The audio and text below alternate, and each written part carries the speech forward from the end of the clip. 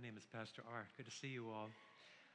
Pastor John is teaching our high school class today, so I have questions. So a Sunday school teacher was teaching her little 6-year-old class and asked the children in the class, how do you get to heaven? Really important question. She said, if I cleaned the church every day of the week and mowed the grass through the season, would that get me to heaven? And some little kids said, no, that wouldn't work, teacher. Well, she said, if I sold my house and I gave all my belongings to the poor, would that get me to heaven? No, teacher, that's not the right answer. What if I gave candy to the children?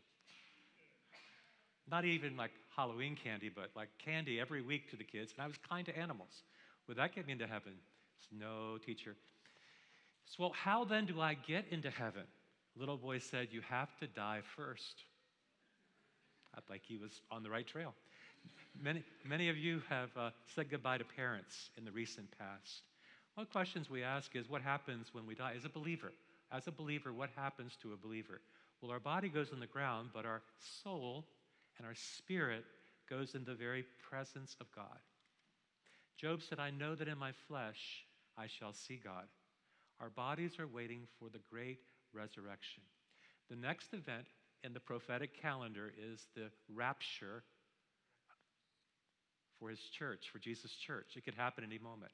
The word imminent means it could happen anytime. It could happen today, it could happen tomorrow, it could happen this week, it could happen 10 years from now. Following the rapture of the church will be the emergence of a mysterious figure known as the beast or the Antichrist.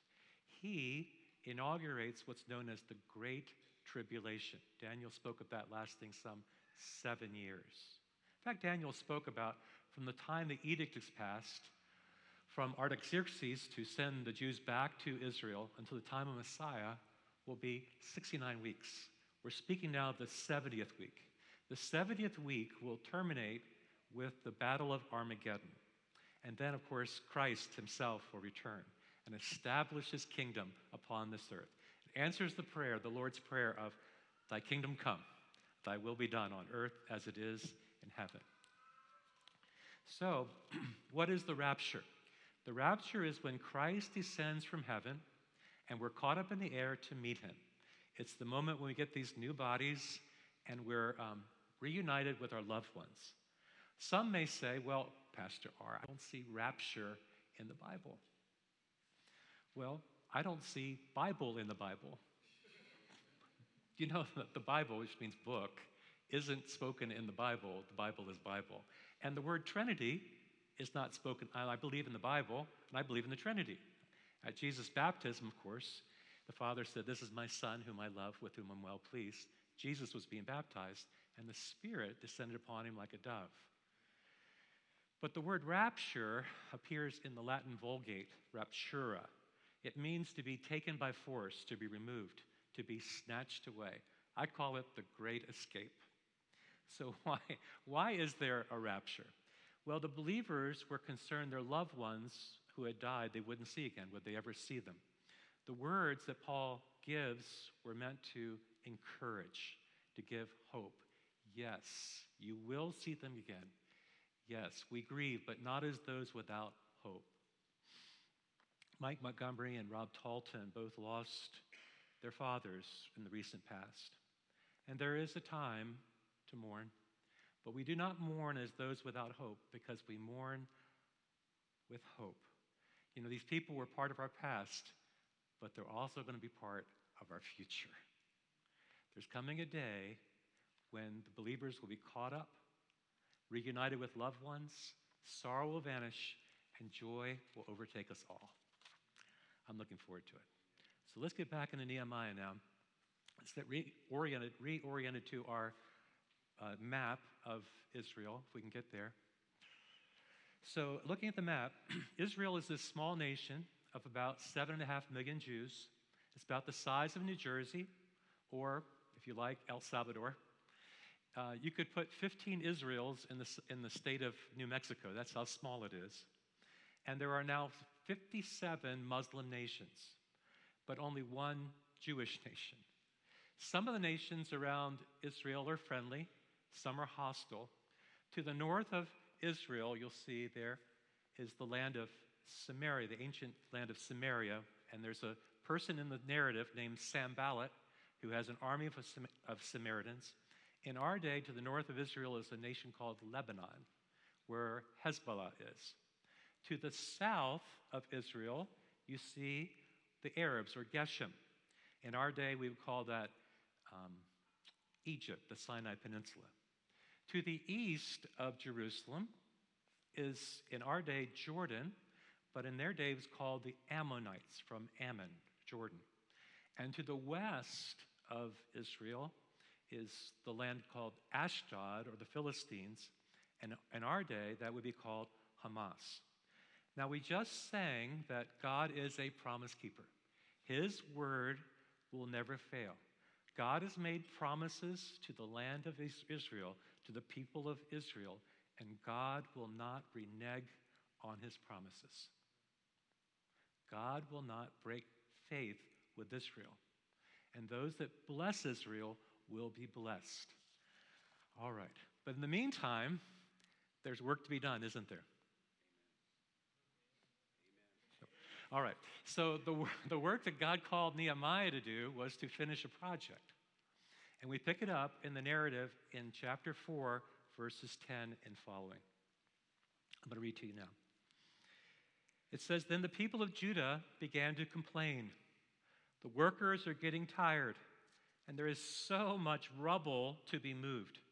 We will never be able to build the wall by ourselves. Meanwhile, the enemies are all saying, before they know what's happening, we will swoop down on them and kill them and end their work." I find in these verses 4 barriers to finishing the project. 4 barriers.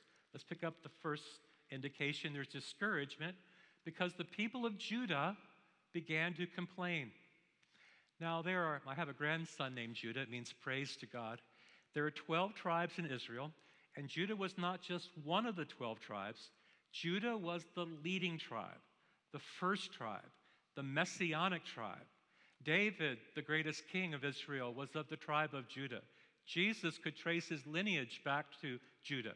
Judah was to be a leader of the tribes, but even Judah began to succumb to complaining. Complaints can be legitimate or not. Debbie procured for us some great treats to give out on Halloween. I was working the door, so I gave out treats to the kids coming by. I give them double treats if they would read my Bible tract. And these are some really good chocolates. I mean, I sampled some from the collection. But the older ones, 15 and older, were saying, we don't really like Snickers. Who doesn't like a Snickers bar? I'm thinking to myself, I'm giving you a Snickers bar, and you're complaining that what I'm giving you isn't good enough? I guess I'm complaining about the complainers. But the point is that complaints were coming from the tribe of Judah. They were supposed to be a people of faith and courage. The blood of David was flowing through their veins, but they were complaining.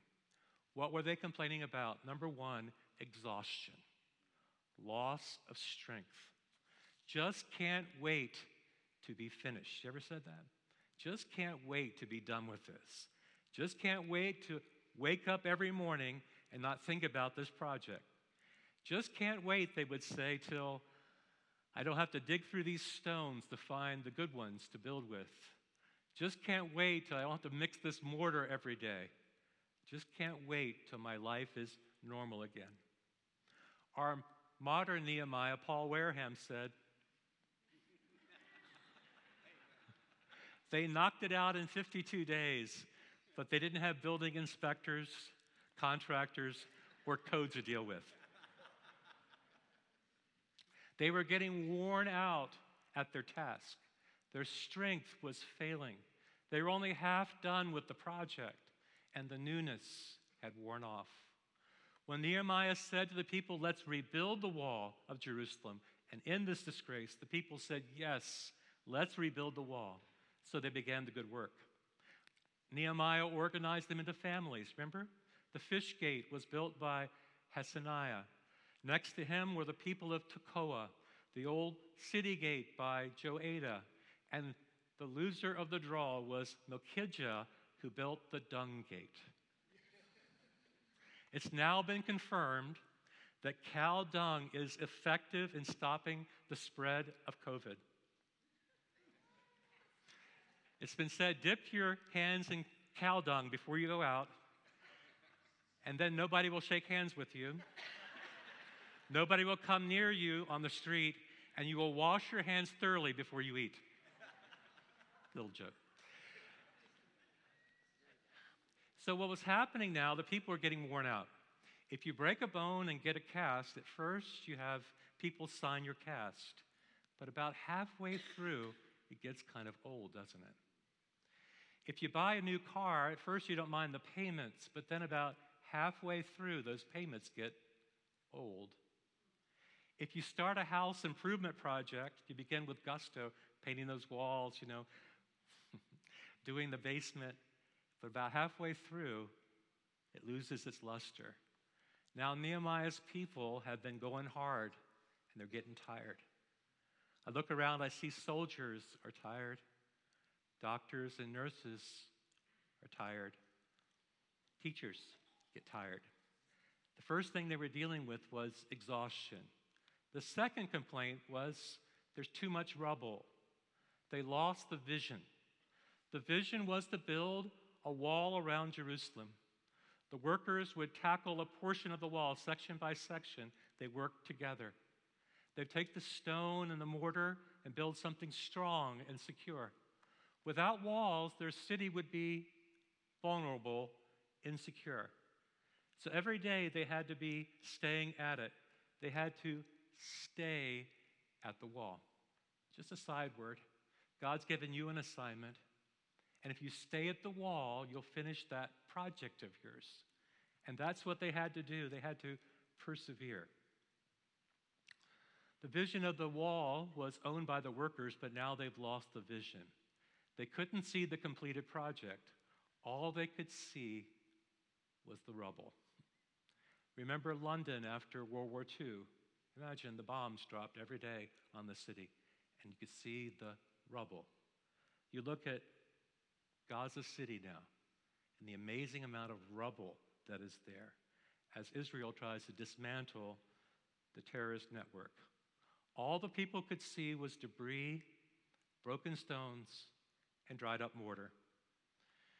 It would be easy for a mother who just changed her 10th diaper of her baby to lose her vision of motherhood by simply seeing all the rubble. It'd be easy for a student who is buried with assignments to lose her vision of a career by simply seeing all the rubble. It'd be easy for a builder who's seeing a flood or a fire to lose the vision of what the house could become because they see the rubble. They lost the vision. And the third complaint was, we will never build this wall. I call this the loss of fortitude inadequacy. These people weren't masons by trade. They'd never built a wall before. They were inexperienced. They could feel insecure, inadequate. They began to lose their confidence. We aren't enough to get the job done, they could have said. Surely somebody could do the job better. Maybe we can't finish it. Maybe we won't finish it. This is a loss of fortitude. Exhaustion makes cowards of us all. Their confidence is beginning to wane. This is more than we expected. The task seems impossible. It can never be finished. There's so many factors working against us. And the fourth thing they're dealing with is fear. They are listening to the voice of the enemy. What was the enemy saying? Before they know what's happening, we will swoop down on them and kill them and end their work. The Jews who lived near them said 10 times over, they will come from all directions and attack us.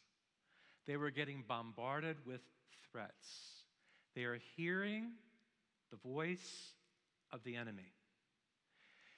Nehemiah and the people arose to build. The enemy is trying to stop the builders from building, eroding their confidence. What do you do when somebody criticizes you? How do you stop being criticized? If you say nothing, you'll never be criticized. If you do nothing, you'll never be criticized. But if you say something, if you try to do something, you will be criticized. What is happening now is the enemy is bringing its attack through its voice. What are the most pressing threats to our nation? I was looking at the Homeland Security website. Terrorism remains the top threat to America. The threat of terrorism, violence from radicalized groups is very high. Foreign groups like Al-Qaeda, ISIS are trying to rebuild their networks. The number 2 threat to America is illegal drugs coming in from places like China, fentanyl. It's predicted that more Americans will buy and be killed from fentanyl than any other cause. The third threat to America is migrants coming from various nations, complicating border security. And the fourth biggest threat is China, illicitly acquiring our technologies and our intellectual property. What did Nehemiah do with this discouraged people? Well, it says in verse 13, "So I placed armed guards behind the lowest parts of the wall in the exposed areas. I stationed people to stand guard by families, armed with spears and swords and bows." Nehemiah put people, he posted up guards in the most conspicuous and vulnerable places of the wall. The enemy could see that the Jews were prepared to fight. They had weapons to fight with, they had families to fight for, and they had a city to defend. It's true, isn't it, that we protect our own households, right? We have a front door to keep people out, to let people in. We have a doorknob that locks. We have a deadbolt for even more protection. Some of us have security systems to protect our homes. Some of us have a dog that barks. Some of us have a gun that shoots. I'll tell you a little story about my dog. We haven't had a dog for a little while. We used to have one named Schnick. And Schnick was a 20-pound Bichon. And a guy was coming to fix the refrigerator. And he called about 20 minutes before. He said, "Have you locked up your dog?" I said, "I don't lock up my dog." He said, "I want you to lock up the dog." So he called back about 5 minutes later. He said, "Have you locked the dog up?" I said, "Nope, not yet, but I will." So I said, "Schnick, I hate to do this to you, but I'm going to put you into the bathroom for a while." So he called back another 5 minutes. "Have you locked your dog up?" I said, "Yes, he's locked up." So he comes into the house. He says, "Where is that ferocious dog?" I said, "My 20-pound Bichon's in the bathroom. You're safe." Anyway, we try to protect our homes, don't we? And so they were going to post up guards. The second thing he told the people was to don't be afraid. Do not be afraid of the enemy. Do not be afraid. When I was about to go to the Central African Republic, and recently the Fulani, the Muslims herdsmen, have been trying to take land from our people to raise their animals on, displacing many Christians. I was there to see an orphan school, to preach in their churches and equip their pastors. Before I left America, I had a conversation with a woman named Barb Wooler about how to prepare myself to go into this country. She said, "The most important thing for you is that no matter what the situation is, don't be afraid." So I would say to you, the most important thing I'd say to you is, don't let fear get inside your heart. Fear will always come at us. And when fear comes at us, it immobilizes us and it spreads to others. It becomes contagious. You see, fear will come at you, but don't let fear get inside of you. Do not be afraid. So on one morning, I was out for a walk in downtown Bangui, preparing for a sermon, and I was stopped by a military guy. He had a soldier uniform and an automatic weapon. He said to me, terrorist. I said, no, pastor. I'm here to help the children. He said, terrorists, and he pointed his automatic weapon at my head. Then he was joined by 4 of his buddies, each brandishing a weapon.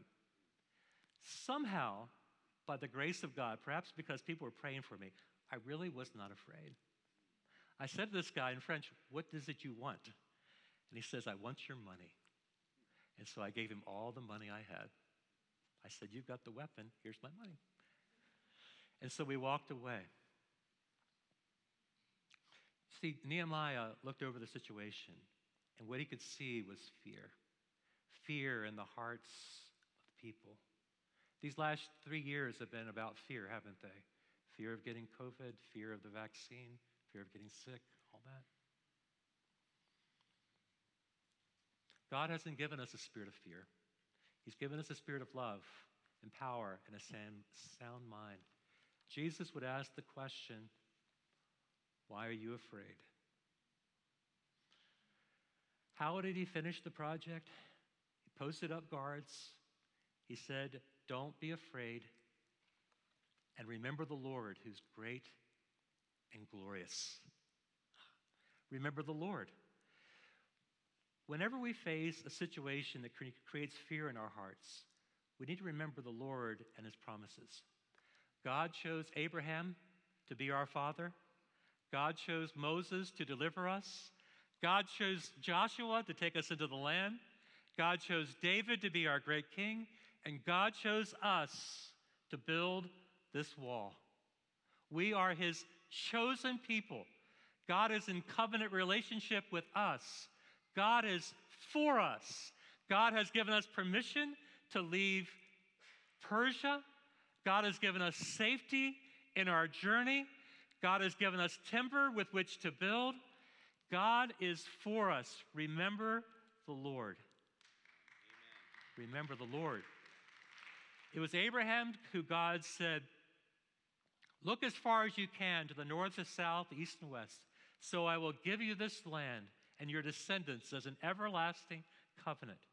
It was the Lord who chose Moses to deliver the nation out of slavery. He sent 10 plagues upon the Egyptians. They passed through the Red Sea. He parted the Red Sea. He provided for them in the wilderness. It was the Lord who chose Joshua to take Israel into the promised land. It was outside the city walls of Jericho when Joshua had a conversation with the Lord. See, Joshua was sizing up those walls, saying, shall we dig under them? Shall we climb over them? Shall we get a battering ram to go through them? But the Lord had a very different battle plan.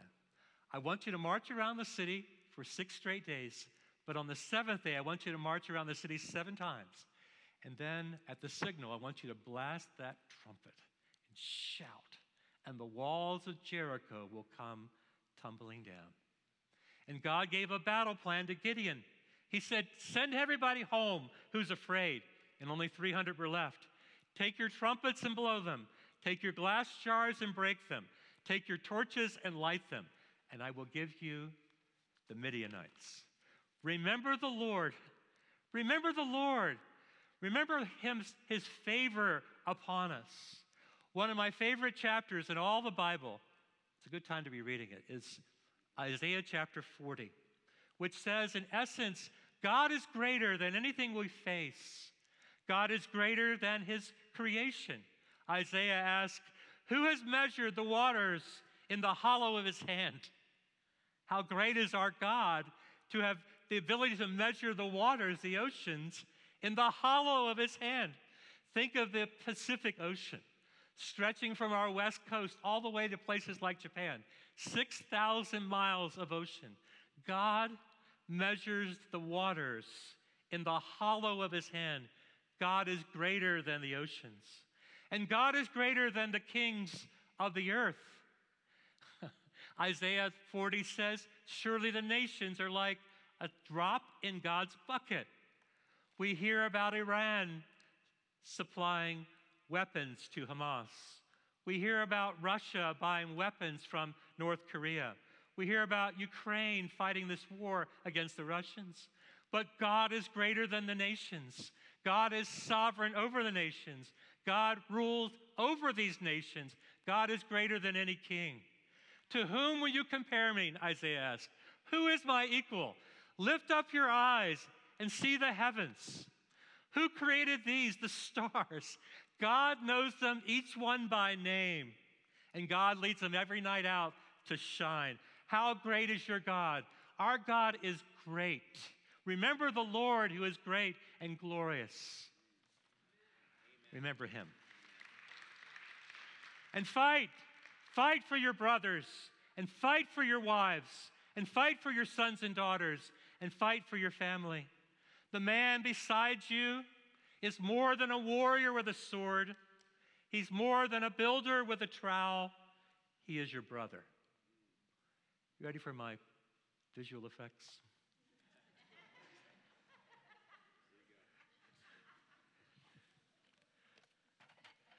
So these guys had a trowel in one hand. This is an actual trowel from the building project out of Sharon's office. He had actually had a trowel and a sword. With the trowel they could build, and with the sword they can fight.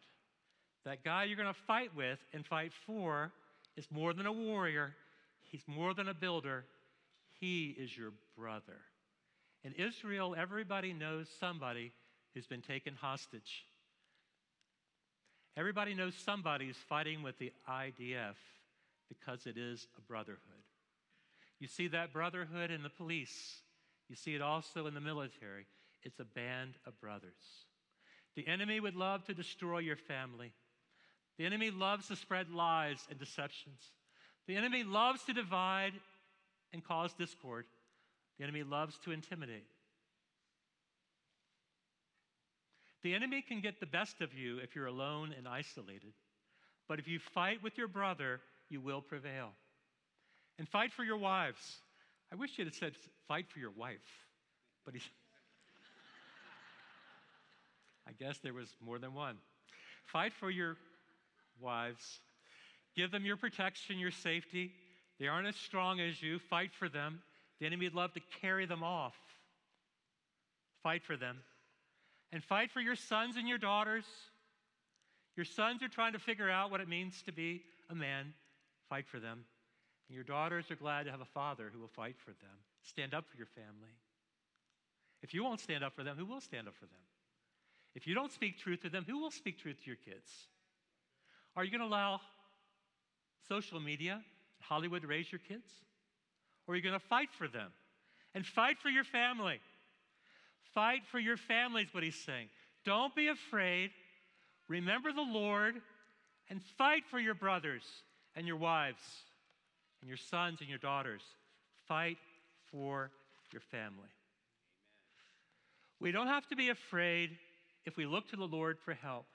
If we fear the Lord, we will not fear the enemy. Nehemiah encouraged them to remember the Lord. Why should we remember the Lord?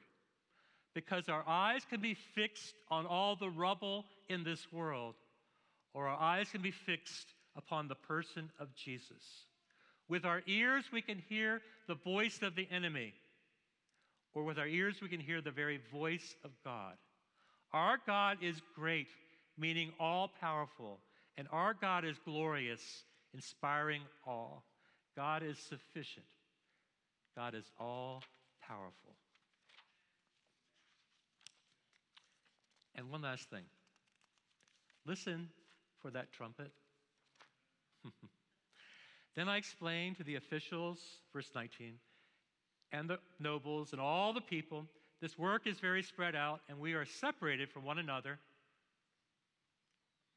When you hear the sound of the trumpet, the trumpet stayed with Nehemiah to sound the alarm. Rush to wherever it is sounding that our God will fight for us. Now listen to me. Our God will fight for us. If we fight for our families, our God will fight for us. Nehemiah walked from place to place, overseeing the building of the wall. He realized the Jews were vulnerable to an attack from their enemies at any time, so he kept the trumpeter at his side.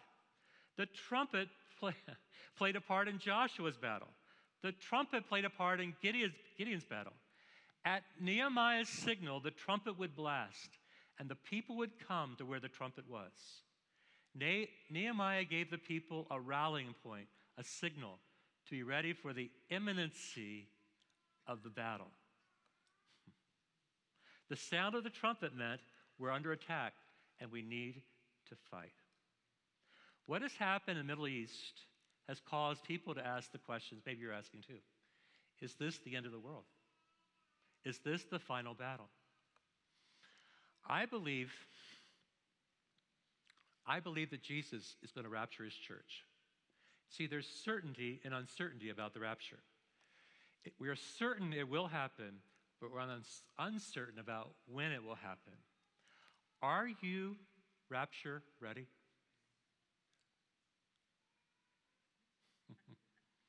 Before we begin any military exercise, we always evacuate our own people, get them out of there, right? Even in Gaza, we are progressively evacuating American citizens who want to leave there. I mean, who wants to stay in a war zone? We see them hugging relatives, greatly relieved that they're leaving a war zone. We are God's people. We are believers in the person of Jesus Christ. The Lord himself is going to descend with a loud shout, with the voice of the archangel, with the trumpet call of God. See, Nehemiah is going to blow the trumpet to show the imminency of the attack. The trumpet will be blown to signal we are out of here. Can you imagine a world where there aren't any Christians and the Holy Spirit in those Christians? No one to stand up for truth? Jesus left this earth to prepare a place for us. And he says, when it is ready, he will take us out. The way to get yourself ready for the rapture is to put your faith in the person of Jesus Christ, that he is the Son of God, that he did come down from heaven, he went to a cross, he died for your sins, he rose again, he ascended to the right hand of God, and he is ready to return when God says, go. Pray with me. Father in heaven, we live in a world with all kinds of threats, all kinds of rubble, all kinds of debris. We see the world around us getting worse and worse. We see the darkness that's encroaching upon us. And we remember Ben Franklin, who said, let's just take a pole and put kerosene lamp on that pole to light up around our house, to bring light to those in the darkness. Let's put a light in the church that will shine brightly in the midst of the darkness.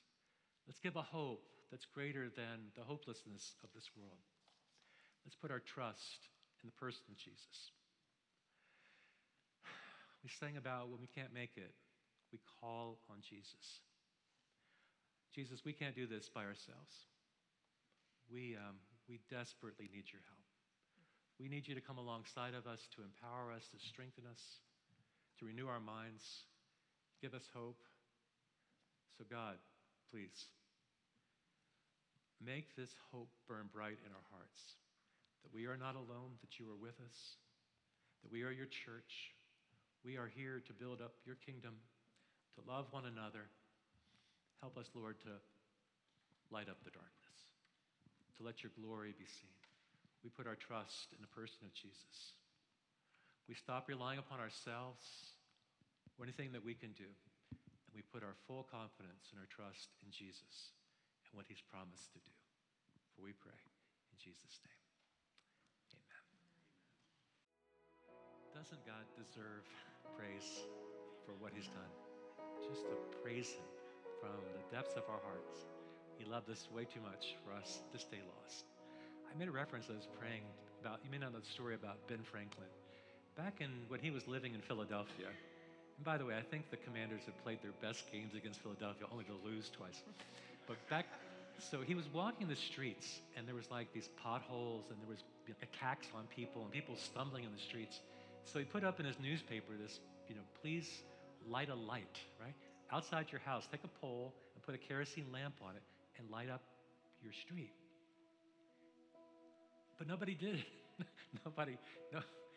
He must have felt like a pastor, like trying to exhort people to do something and didn't do it. So then he decided himself.